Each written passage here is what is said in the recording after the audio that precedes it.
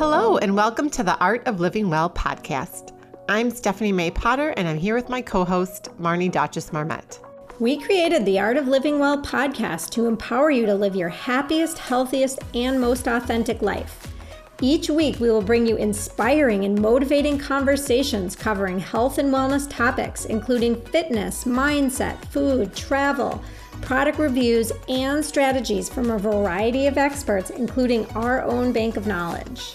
We are excited to educate, motivate, and inspire you to change the way you perceive health and discover your art of living well.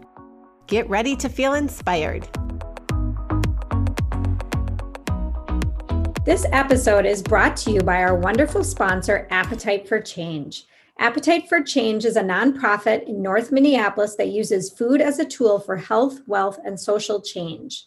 This year, in light of COVID and the unrest in Minneapolis, Appetite for Change has continued to ground themselves in their mission and center their work around community connection and nourishing food. They launched a pilot program called Community Cooks Meal Boxes, which provides fresh produce and pantry items, plus 2 recipes for over 300 families at no cost to the family.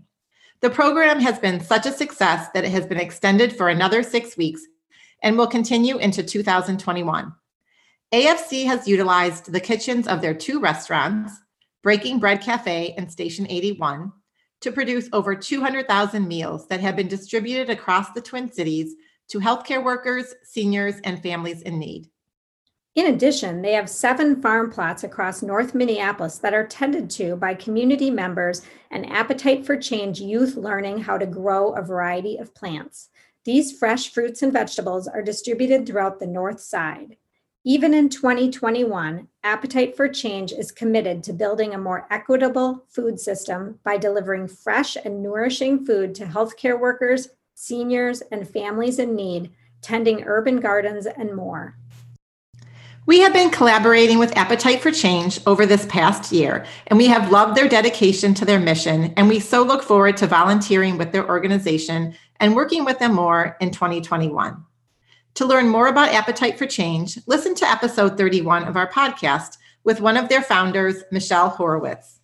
For more information or to donate, head on over to appetiteforchangemn.org/impact or on Instagram and Facebook at Appetite for Change. Hello, and welcome to episode 60 of the Art of Living Well podcast. Before we dive into today's episode, we want to ask that if you enjoy this podcast, if you would take just 2 minutes to leave a rating or review on Apple Podcasts. Doing so helps us reach more people so others can benefit from the inspiring information that we share. We would also love if you would share this episode with friends or family or anyone that you may think may benefit from it and tag us on social media. And we so appreciate your support. We are thrilled to bring you today's guest, Meg Hirshberg.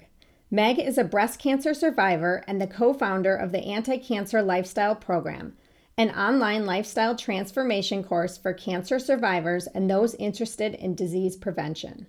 For most of her career, she was a freelance writer for magazines, and for 6 years she wrote a column for Inc. magazine about the intersection of family and business.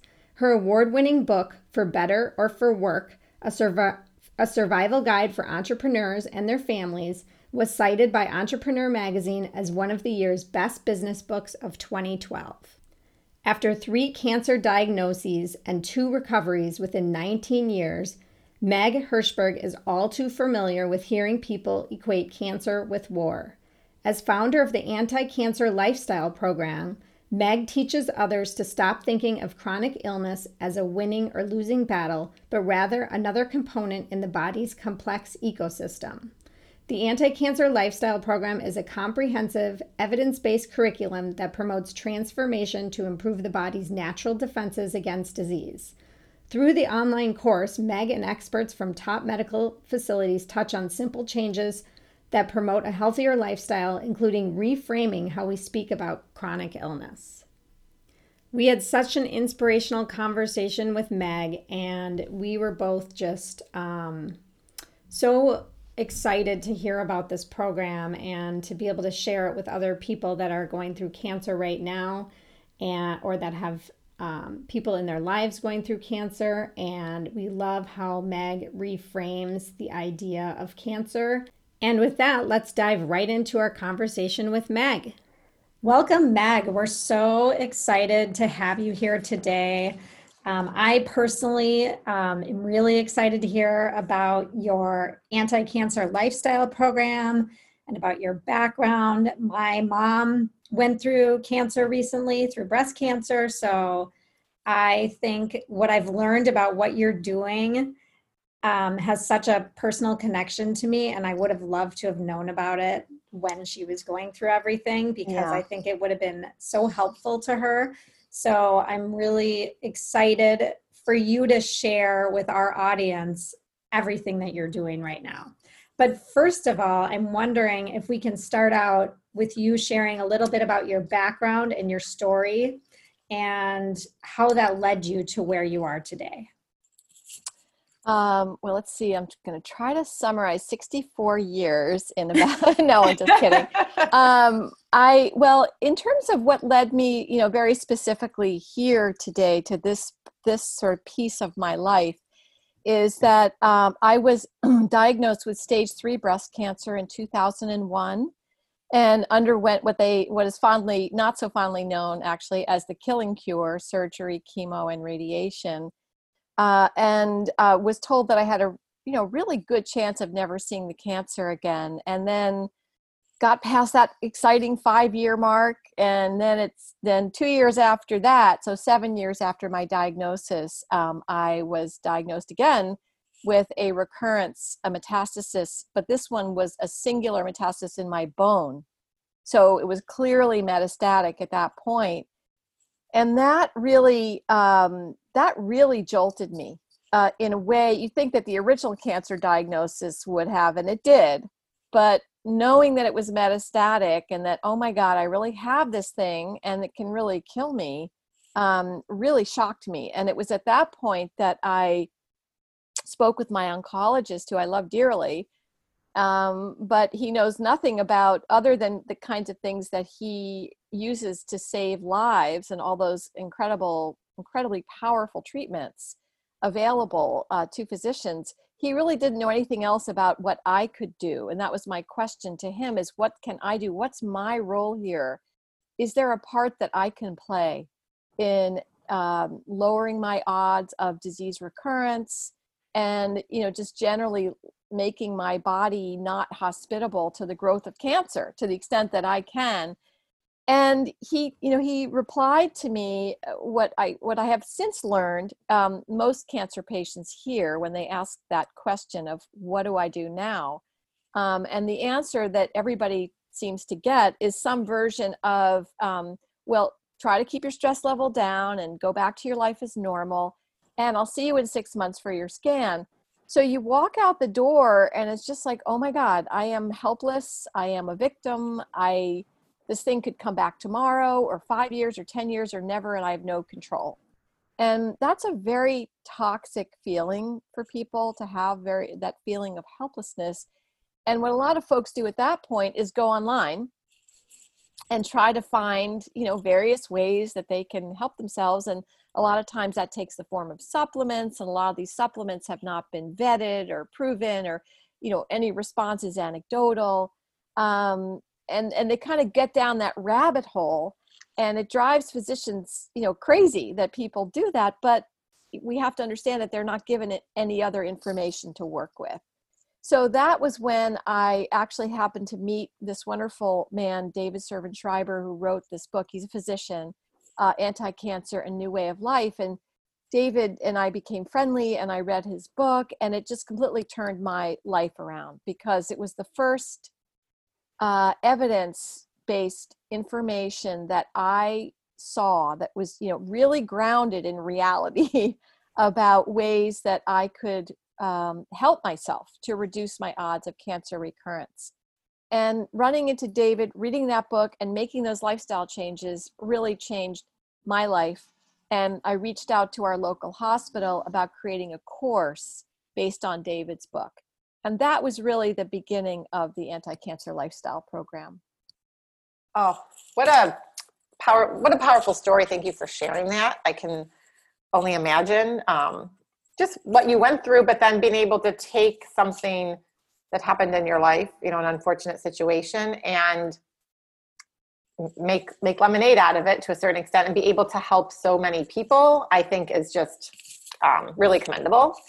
And so I think so many women feel like you did, where they, you know, finish their treatments with their doctor, and then it's like, now what? Now what do I do? And they're lost. I mean, I remember that, going through that with my mom, like that exact thing. And I think, Marnie, I don't know, we're of the age, unfortunately, that a lot of people we know and a lot of friends are getting diagnosed with cancer, in particular breast cancer. I've had 3 or 4 just in the last 4 or 5 months. Yes. And so I love that you're giving them hope, and we can dive into that in the program. And that's kind of where we want to take this a little bit, you know, take the conversation right now. Yeah. And I just have to say about that word hope is very important, because a lot of physicians have a sort of intuitive negative reaction to, I mean, a lot of them are really on board and they get the data and they get the importance, but a lot feel like that we're giving, not a lot, I can't quantify, but we certainly have gotten the reaction that, oh, you're giving patients false hope. And, that is the last thing we're doing here. I mean, I think worse than any kind of false hope is false hopelessness, because thinking that you are powerless against this disease is false. And there are any number of studies. All the studies that we use to make our recommendations are on our website. Any doc, anybody can see them. And they're all these like gold-plated studies in, some of the best journals in the world, peer-reviewed. And what I have to say, though, is that we're not talking about individual patients. And that's a really important point to make here. And this came up a lot when we were teaching the in-person class before we put it all online, which it is right now, is we would always say, we don't know about you or you or you, because cancer is very complicated and everybody's story is different. And most people, we really don't know why you got cancer. In some cases we do, but usually we don't. And so we don't know. I mean, you could do everything we recommend, everything to a T in our program, and still get cancer or cancer recurrence. And on the other hand, you could smoke every day of your life, 3 packs a day, drink, a pint of whiskey and sit on your couch and watch TV all day and never get cancer, right? So there's no actual saying, but what we can say with certainty now, based on the data, is you can reduce your odds. It's all about odds reduction. That's what we're talking about. And the other thing I want to make sure to point out is we're not just talking about breast cancer, even though I'm, breast cancer survivor, and it's certainly, I think it's actually the number 2 killer of women. The number 1 is actually lung cancer. But we're talking about all cancers. The data we pull from might be specifically for colon or breast or some other cancer, but really the lessons are, and the recommendations are universal. Yeah. So go ahead, Stephanie. Oh, no, I was just going to say, can you start talking a little bit more about this Anticancer Lifestyle Program that you developed based on, the Anti-Cancer New Way of Life book, and share a little bit more about that and what it entails? I love that you've gone from in-person to online so that you can just reach so many more people that really can benefit. Exactly, because people were running into our website all over the world. I mean, there's so many countries that we've had inquiries from. It's just, hey, how can I sign up for your course? Because they run into our website, and I always felt so badly, like, I'd send them resource and say, sorry, you can't take the course. It's not offered in your country or in your locality. And I always felt so badly. And we got to a point where we realized, hey, we really have to make this accessible, this critical information that people really want. And so that was why we spent actually 2 years converting the in-person curriculum to an online course. And the course itself is, it's meant to sort of keep you engaged. We have video, we have animation, we have text, we have little quizzes. we try to not make it boring and just have a talking head telling you what to do. But in the course, we cover 4 principal areas. We start with sort of a module on change, barriers to lifestyle changes, how to overcome those barriers, what to do if you fall off the wagon. Because a lot of people feel like, oh, well, I exercised last week. I didn't do any this week. I may as well just give it up, So, how do you handle falling off the wagon is a really important piece, because we all do that, right? We all make these commitments and then we don't necessarily fulfill them. So we talk a lot about that. But the 4 key modules are diet, fitness, mindset, and environment. And by environment, what we're talking about specifically is basically your home and body care products, how to reduce your daily exposures to known carcinogens, chemicals of concern, and what we call endocrine disrupting chemicals, which are the chemicals that interfere with your hormone system. So that's our environment module. That's awesome. And is there a community built around that as well? Yes. So we have, we have many, we have about 30,000 followers on Facebook. We have a private Facebook page for people who have enrolled in the course. We do webinars regularly. We're about to have one, another one where we just have them continually. We host something called learning circles, which I'm very excited about.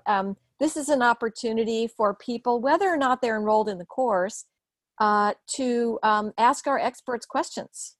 Just have direct access. If you have questions about any of the areas I just covered, you can get on and ask our expert your question. So I like providing that access to people who, are credentialed and really know what they're doing. So we try to do a lot of outreach to people, whether or not they want to enroll in the course. And I have to say that, it's easy. The course is free. I should point that out. You don't have to pay anything. We encourage donations to help cover our costs. Wow. But the course is free, and you can take it at your own pace. You can take one module. You can take all of them. It's very friendly. So that is amazing. I mean, what an amazing gift and resource that you are putting out there into the world. I just want to share with everybody. It's truly commendable. Thank you. I feel obviously very committed to it and passionate about it, because I know it really, it made a huge difference in my life. And I know so many people who are looking for this information. And I have to say that, most cancer centers have what they call an integrative medicine component. But, and I commend them for doing that, but it's not comprehensive. In other words, oh yeah, you can sign up for a cooking class here, or a Reiki class there, a Qigong class, or, a fitness class. I mean, you can certainly, they usually make these things available to cancer patients, but that's a whole different approach than what we're doing, which is what we're basically saying is, let's look at your whole life, because these are the key areas of your life that are decisions you make every day about what to eat, about how much to exercise, about what products to buy, about how to manage your stress. These things are all really, really critical in creating what we call an anti-cancer lifestyle. And I should say that no one's perfect at it. I certainly am not. And I've been at this for a long time. I lag in the fitness area. I have to force myself. I'll get into fitness regimens, and then suddenly a week will go by and I'll realize I haven't done anything. So, it's a continuous effort. But it's basically getting familiar with the information so that you know how to direct your effort in ways that pay the greatest dividends. So what did you personally see when you were going through it? So you read this book, and then obviously you turned the book into this free program and this amazing resource. But could you share a little bit about some of the things that you did with respect to these pillars that are part of the program that you started incorporating into your life, or maybe removing toxins in your home and in your personal care products is just an example, and the benefits that you've seen from yourself personally, and then even just others as well. And maybe we can all, I want to dive into each of these areas a bit more as well. Well, I have to say that some of the areas I was I started out being more advanced in, if you will, and others not at all. But I have made and continue to make changes in all of them. I mean, like I say, it's really an evolving process. And some things I noticed from our class, from teaching it in person, because we had many, many hundreds of people through it in person before we had to stop. We started offering it in 2011 at the hospital in Concord, New Hampshire, where it was created, and stopped only because of COVID. So we had about 8 years run with the program. So we had a lot of people through it. And one interesting thing I noticed is that different parts of the course became important to them at different times. So I think you have to allow for that too, that you might already kind of be thinking about, gee, my diet's really not good. And you might, key into that piece and later a different piece. And I'd say for me, my immediate changes were, my diet was already pretty good. Because I'd been aware of that. We're in the organic foods business. And so I was aware of that, but I have to say I did start really increasing my, trying to really increase my purchase of organic foods, just to decrease kind of the toxic load that you get from pesticides and stuff. And so that was an effort. I was already eating a lot, but I wasn't as careful as I am now with buying organic. And we have, by the way, in the diet module, ways that you can, that we educate people about ways they can try to buy organic on a budget. That's great. And I love that. Yeah. Obviously, that's really the one reason. Lack of access and price are the two reasons that people don't buy organic. I mean, nobody's out there saying like, hey, yeah, I want the food with more pesticides in it, Right. So we really try to help people with that, because it's obviously a big issue for people. One of those ways actually is to reduce meat consumption, because meat is usually the number one most expensive item on people's grocery lists. And we do promote a plant-based diet in the program. I mean, it doesn't have to be exclusively plant-based. I want to emphasize that this is not all or nothing. These are, making the adjustments that you can, that feel right for you and your family. But we just try to give people the information that they need. And there's great evidence about benefits of a plant-based diet. So if you are reducing your meat consumption, you sort of de facto have a little more money to spend on higher quality produce. So that's one thing. Fitness is a constant struggle for me. I didn't grow up exercising very much. My husband's a complete jock and I am the opposite. So that is a continuous struggle, but I really do make an effort to either take a walk. I have walking buddies. I mean, that really helps you get out. You can help sort of prod each other, especially when the weather's not great. It's just, come on, let's get out, And Absolutely. Then you find it's fun to walk and talk, and you just try to pick it up a little bit so that you're not just going at a slothful pace, but, getting a little aerobic exercise. I love to garden. These kind of daily activities of life, house cleaning, gardening, these things count, because you're up and you're moving. So that's important as well. The stress management piece I've become way more aware of. I do try to incorporate some very basic stress management. Sometimes I do try to do meditation, quiet moments, deep diaphragmatic breathing. We talk a lot about this. I mean, these actually have physiological effects on your body. Slowing down and taking, a few very slow, deep breaths can lower your stress hormone levels in your body. So, these things are really real. And in terms of anti-cancer environment, again, I was pretty good at that, but I am way better at it now. I am very careful. I'm on the board of the Environmental Working Group, which is a nonprofit that has fantastic databases, ewg.org, for buying personal care products. You can vet them.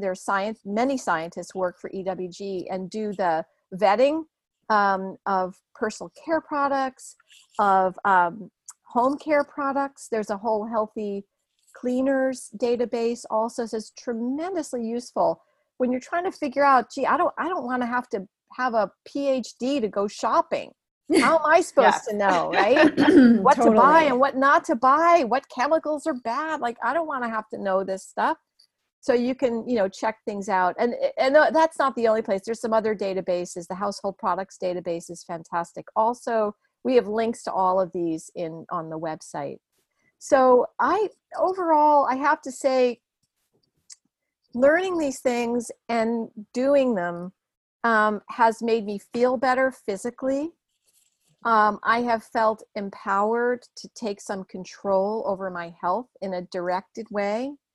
And so that has tremendous psychological benefit as well. So you're not sitting around feeling victimized, especially if you are a cancer survivor. And I do want to emphasize, though, that a lot of people who take our course do it for prevention. Yes. Because if you look at, say, what Dr. Dean Ornish would recommend for cardiac care or cardiovascular health, and overlap it with what we teach, it's probably about 100%. He doesn't talk too much about environment, but he certainly does about the other things that we talk about. And so I think that, if you just want to stay well and live your best life, these are things that you should be doing. And, it's funny and they're not hard. They're not hard to do. I want to say that. It's not like, oh God, here I go, I have to do this again. I mean, it actually feels good. Yes. And it's funny, everything you said, I mean, it's so much of what Marnie and I, kind of how we like to live anyway, as a preventative, and what we want to inspire other people to do, regardless of whether they have cancer or not. So I think so many of your tips will resonate and be helpful for everyone. Wonderful. Not just those that are focused on even cancer prevention or hopefully not getting it again. So I love all of what you're doing. And now we want to take a quick break from today's conversation to give a shout out to one of our sponsors, Lakewinds Co-op, which is a favorite grocery store of ours to shop at in the Twin Cities. We love that Lakewinds has such high standards and vets every single product on their shelves, including their amazing personal care and supplement section, so that we don't have to. As busy parents, we don't always have the time or the desire to read every ingredient label. And when we shop at Lakewinds, we have confidence that it's been done for us.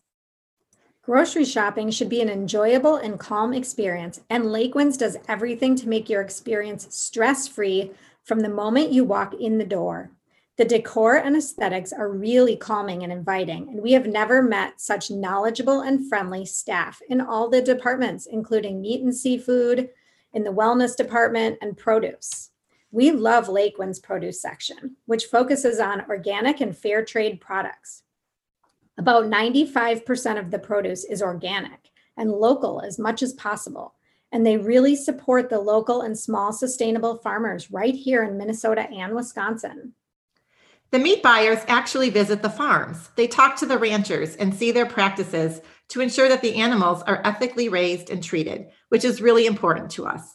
All of their meat is free from additives, synthetic preservatives, nitrates, antibiotic residues, steroids, and added growth hormones. Unlike many traditional grocery stores, Lakewinds has a banned ingredient list that is used to vet the products on their shelf, which includes artificial flavors, colors, preservatives, high fructose corn syrup, hydrogenated oil, etc. This applies to the food on their shelves, as well as the supplements and beauty and personal care products in their wellness department. If an item doesn't meet the product standards, Lakewinds doesn't allow it on their store, and we love that peace of mind. We also love how they seek out local small batch makers who meet their standards and really try to support our local businesses. We all know that maintaining a healthy body and mind has huge implications on our immune systems and being able to fight off the flu. So support your health and wellness in the new year by shopping at your local co-op. You can find the fabulous Lakewinds co-ops in Minnetonka, Chanhassen, and Richfield, or have groceries delivered from Instacart. While Lakewinds Co-op is a member-owned store, you don't have to be a member to shop and receive their weekly specials. Although we highly recommend that you do become members like us for additional monthly savings and an annual dividend. You can find out more by going to lakewinds.coop, and when you're there, be sure to check out their delicious recipes. And if you don't live in the Twin Cities, we highly encourage you to find your local co-op by heading over to National Co-op Grocers and finding one near you. Before we change gears, I have one more question regarding the lifestyle program, the Anticancer Lifestyle Program. I'm wondering, you mentioned that a lot of people take the course for prevention. Do you see a lot of like spouses going through the program to support let's say there's a person that's going through active, cancer treatments or just finished their cancer program? Do you recommend that their significant other or family members kind of hop on board too, so that they can be supportive to whatever the person that's kind of learning the program is trying to make those changes? Because some of these changes, I mean, yes, they can be thought of as simple, but they are hard to make for a lot of people. Yes.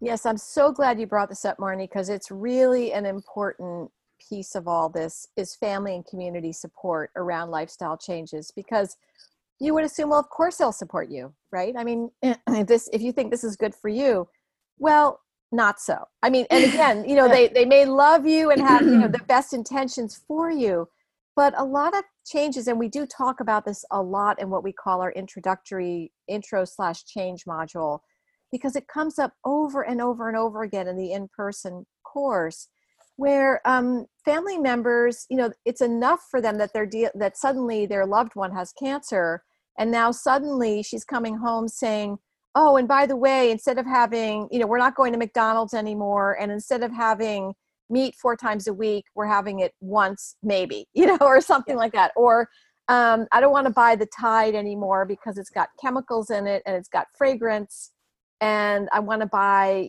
something that's unscented and eco-friendly. And, this literally came up in a class where the husband said, hey, I like the Tide. Like, it makes my clothes smell clean. And I want to, why'd you throw that out? And so, not to pick on Tide, but you know what I mean? It's just a lot of these changes. They do reverberate. We also had somebody once in class say, she had a drinking buddy. They'd go out every Friday night and get drunk. And it was kind of how they related. They were really good friends. And she learned in our program that, alcohol is a group 1 carcinogen, meaning it is known to cause cancer in humans. Sorry to be the bearer of bad news, but it is true. It's incontrovertible. And she told her friend, we're not doing that anymore. And her friend said, well, then goodbye. I mean, so, it was a little bit shocking and disorienting, but these are the kinds of things that can happen when you make changes in your life, because they do affect other people. Mm-hmm. And so we do talk a lot about that. I won't sort of give the secret away, but we do talk a lot about that in the change module. And as far as bringing family and friends on board, absolutely. And we do see that. Some of them take it because they want to help support their loved one. And there was even a woman who wrote us from Alaska, and she had breast cancer and was treated for it. And she wanted to take the course, and she enrolled her husband and her parents. And all 4 of them would meet, she and her husband and then her parents would meet by Zoom once a week to talk about what was in the course. And she said her parents had made changes in their lives based on what they learned. So it was a really nice way for them all to bond. Oh, that's great. And I think doing that, sometimes when one person wants to make the change, the others don't understand where they're coming from, or they want more facts. And so the course then can provide them all that detail that they may want. It's not one person just making stuff up or reading one story, or one study and wanting to make a bunch of changes to everyone else. Right. Exactly. And I do want to point out, we don't overwhelm people with data in the course at all, because we know most people, they're not so interested. But for the major recommendations that we make, we do reference studies. So just so that people can understand that it really is grounded in the best information that science has available. And so we do, there's some little bullets that'll shoot in saying, Smith, 2010 or something, or we'll actually verbally talk about it in just a little bit, just to make sure people understand that this is real. This is reality based. So. Exactly. So shifting gears just a little bit, How do you teach others to stop thinking of chronic illness as sort of either a winning battle or a losing battle, but really it's just another component of our body's complex ecosystem, and really changing the way we think and help with respect to cancer, and helping us overcome it? Well, it's interesting. You think, you think about as soon as you get cancer, or when people talk about you having cancer, whatever, they'll say, well, she's fighting cancer, or someone dies and they'll say she fought cancer for 15 years. And we talk about the war on cancer. And so it's something you kind of pick up on after a while, after you've been a cancer survivor. It's like, hey, it's all this war metaphor and battle metaphor. And it never sat right with me. And I thought, on the one hand, who cares what metaphors we're using, right? But on the other hand, language is important. I figured out over time that I really, and you won't see the idea or the words war or battle or anything like that in our Anticancer Lifestyle Program, because I prefer to see it as a management, this does have implications, because wars and battles are things you win or lose. Mm-hmm. And increasingly with cancer, it is not a death sentence. It is obviously sometimes, too often, a death sentence, but for a lot of people, more and more, it's becoming an issue of management of chronic illness. And so I think thinking in this term of war, it just doesn't really fit. Plus, when you think about it, what am I at war with, right? I mean, this is my body. These are my cells. Am I fighting myself? I mean, there's some way that it just doesn't quite compute, actually. So the way I like to think of cancer that feels more helpful and productive is as a very unfortunate member of my total ecosystem. And so when you think about your body, you have more, any of us, any day, have more bacterial DNA than we do our own. We have trillions of bacteria on our skin and in our gut, and thank God we do, because we wouldn't survive without them in many cases. Some are toxic, but most are beneficial. So cancer is part of that ecosystem, and our job as people with cancer is to manage our ecosystem. I'm a big gardener, so I think of it as like gardening. And we talk a lot about gardening actually in the course, that we want to weed out the things that are bad for us and try to water and fertilize and the things that we want to grow. And the ultimate idea with that is trying to create a terrain, an internal terrain that suppresses the development and growth of cancer, that makes the body inhospitable to the growth of cancer. And this is actually literally possible. Not that you will win or succeed or wipe it out, but again, it has been shown, the data show that these lifestyle changes, which do all those things I'm talking about, they help weed out the toxins and the things that are detrimental to our health, and they help support the immune system. They help lower inflammation, because cancer fundamentally is an inflammatory disease, and therefore create a healthier ecosystem. Now, this is something that we can do. I mean, I count on my doctor, my oncologist, to be the one to wage war. That's something he is well equipped to do. He has all the armaments at his disposal. And believe me, I want him to use it. This is not an either or situation. I want, together, my oncologist and I decide the best, whether it's a chemo or radiation or, whatever he's got at his disposal. But that's his job. That's not my job. My job is different. And that's what we talk about in the course. Well, and I love the analogy to gardening and weeding out the bad. And I just love that. I've heard other people make that reference in, yes, I don't know if you want to call it the cancer community. And I think it's really relatable to a lot of people when it's put that simply. Yeah. And it's just a different way of thinking, because it sort of separates what you should be doing from what your oncologist is doing or your provider is doing. You know, you have a role here too, and it's not to wage war.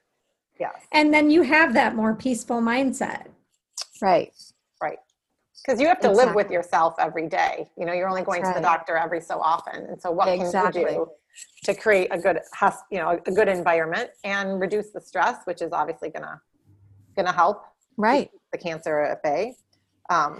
So what would you suggest other people can do for a loved one that's struggling with a cancer diagnosis or struggling through their cancer treatment? Any suggestions or recommendations?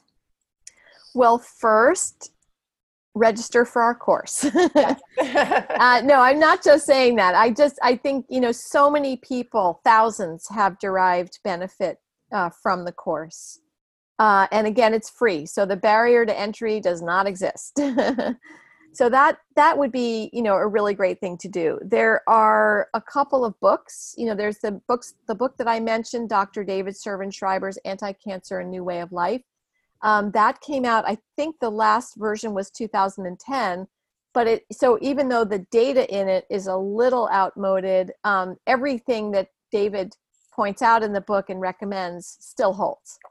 So that's an important book. Also, a book that kind of built on that and brought it to the next level is Dr. Lorenzo Cohen's Anti-Cancer Living is another great book. So for people who like to read and take their information in like that, those are really great books, a lot of practical advice, and taking our course. And as far as, you know, if you are counseling a loved one, another thing I would say right at the top of the list is please don't go on the internet to look for information about your cancer. No Dr. Google's here, right? Yeah, please don't do that. I mean, even though we're all so tempted to, I made this mistake in the beginning. And I swear, if you have a sniffle and you go online and look at sniffles, you'll think you're going to be dead the next day. Never mind if you have cancer, right? It is just a gloom and doom territory out there. And no one can say what your particular experience is going to be and your particular trajectory.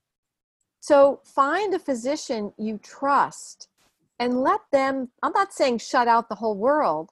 You know, you can get a second opinion, a third opinion, but let them filter the information for you because they'll know your hormone status. They'll know your family history. They'll be able to help paint a context for you to understand your situation better. But I guarantee if you go online, I mean, we've all had this experience. It's just like, oh my God, that's it. I'm done for, you know? So that's only bad. That's only bad. If you're going to go online, just go on to look for nice yoga videos and things like that. I love that advice. Yeah.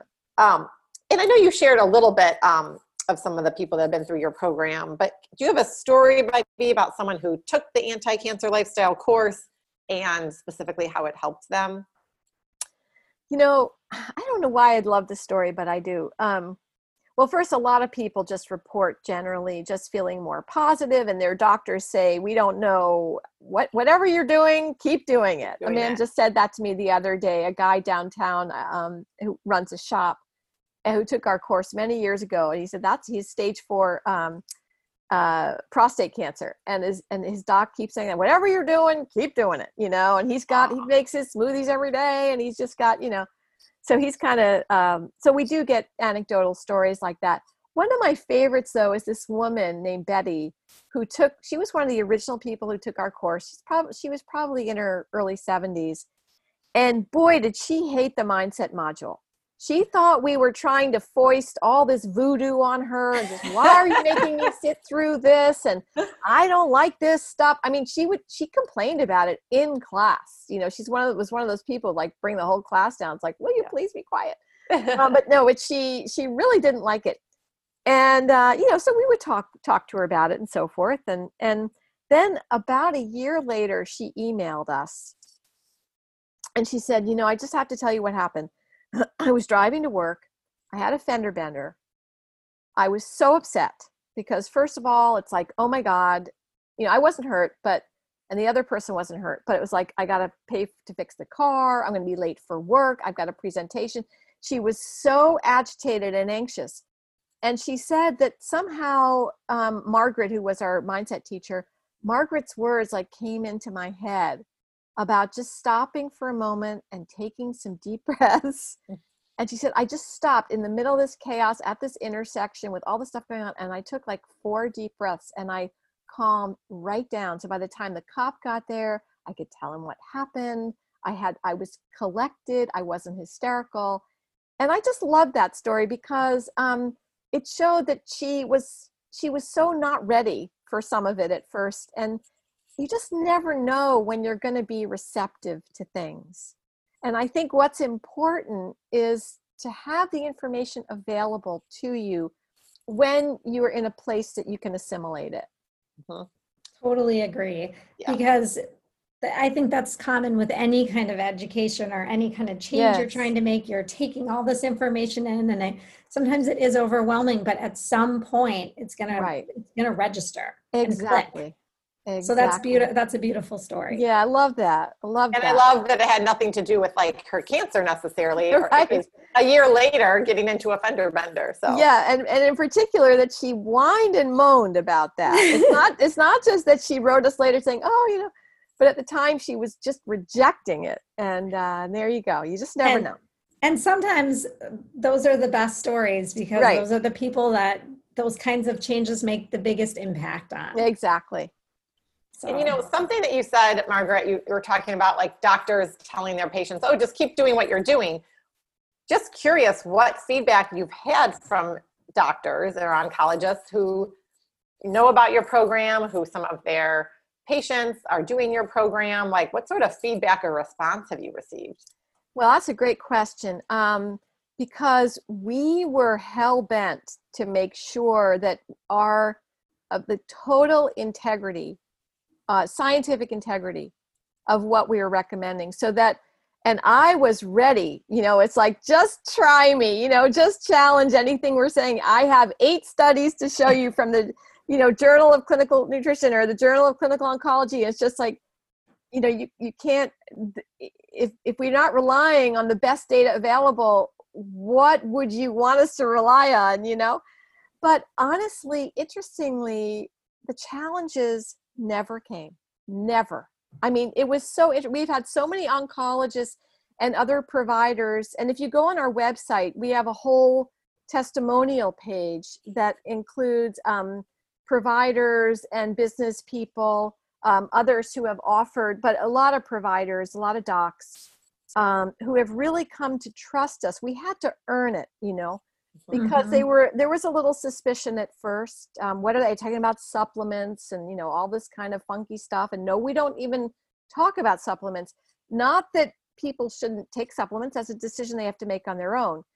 But supplements, there's no good data about supplements, and supplements are not regulated. So if you buy a supplement like, say, ginkgo, I'm just picking one out of my hat, ginkgo biloba, it might have 10% of what's on the label or 110%. No one is testing. So because they're not regulated and there's no good data around it, we don't touch it.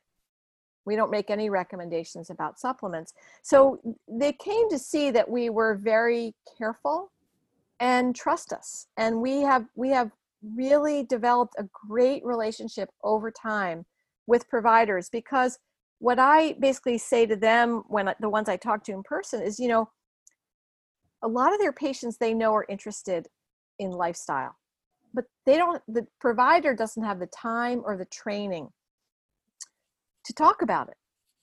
And so what we say to them is, look, these patients of yours, they're going to go home and go on the internet.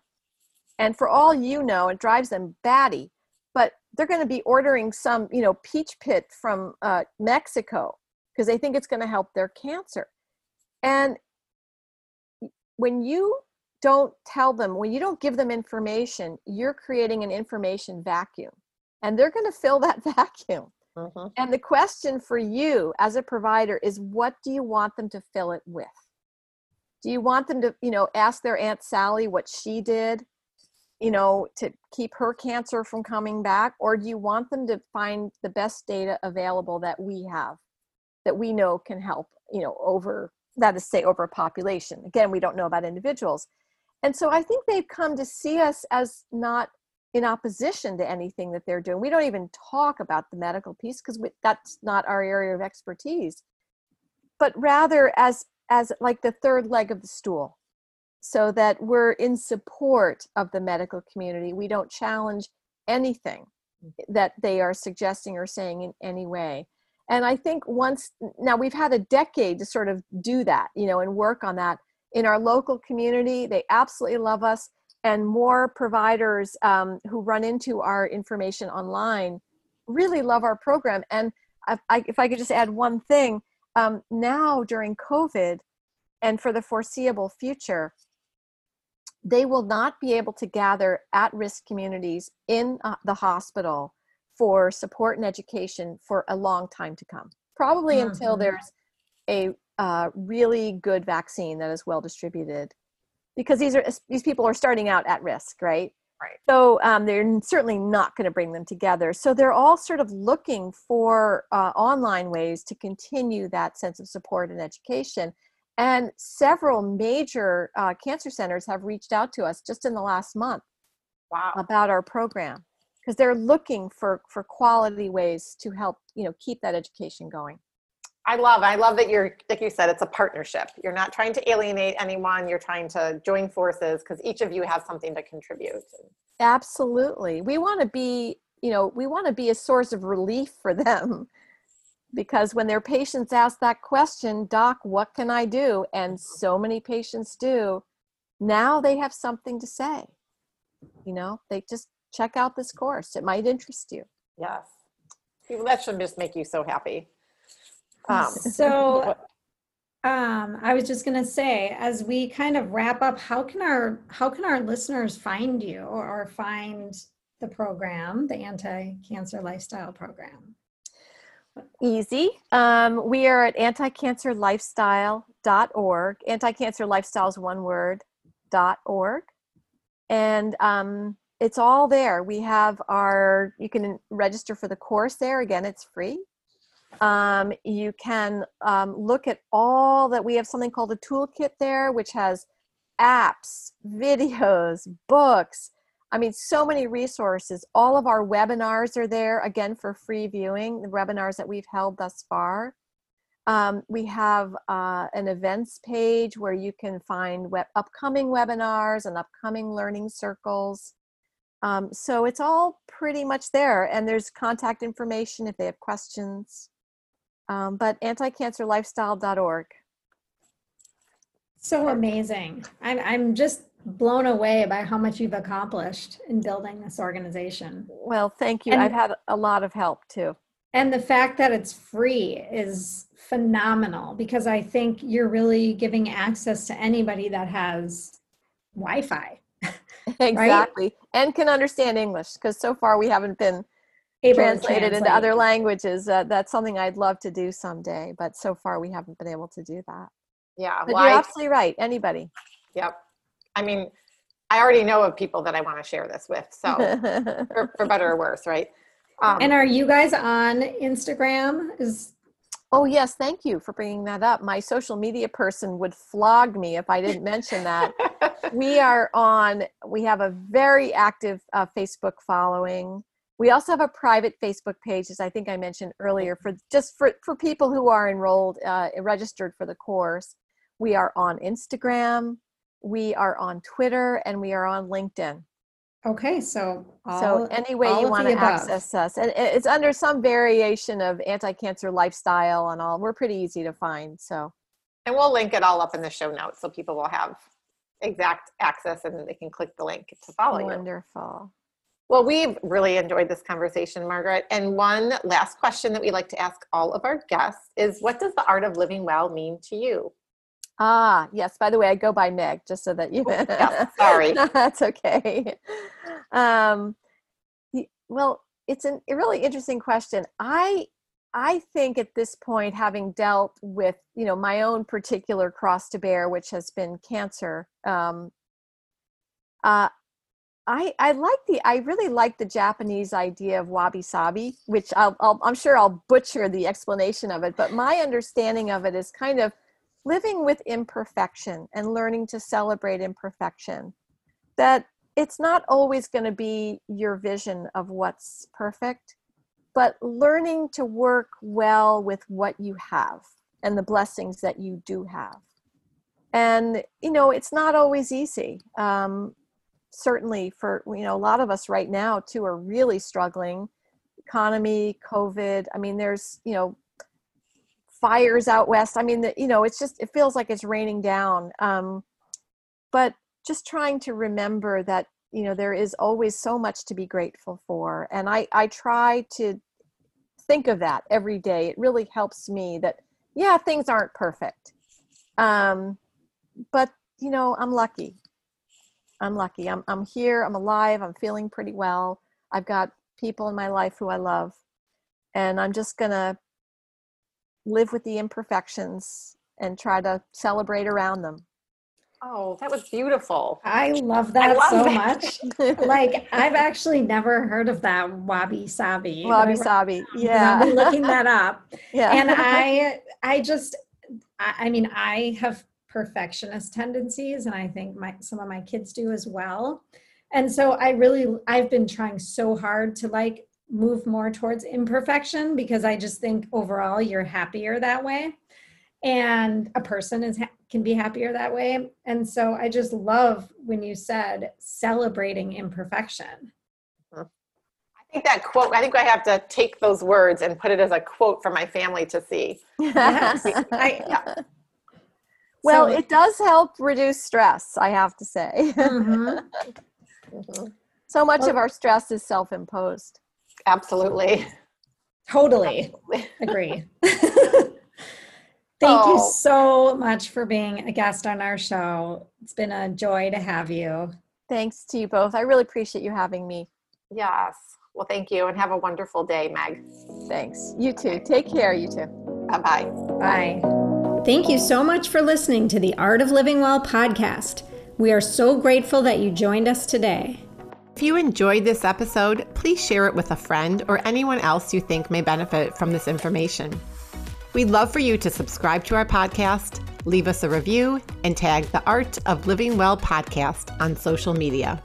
If you want more inspiration in between episodes, you can find us on social media at theartofliving_well on Instagram and Facebook, where we will share snippets from our daily lives and our journey to living well.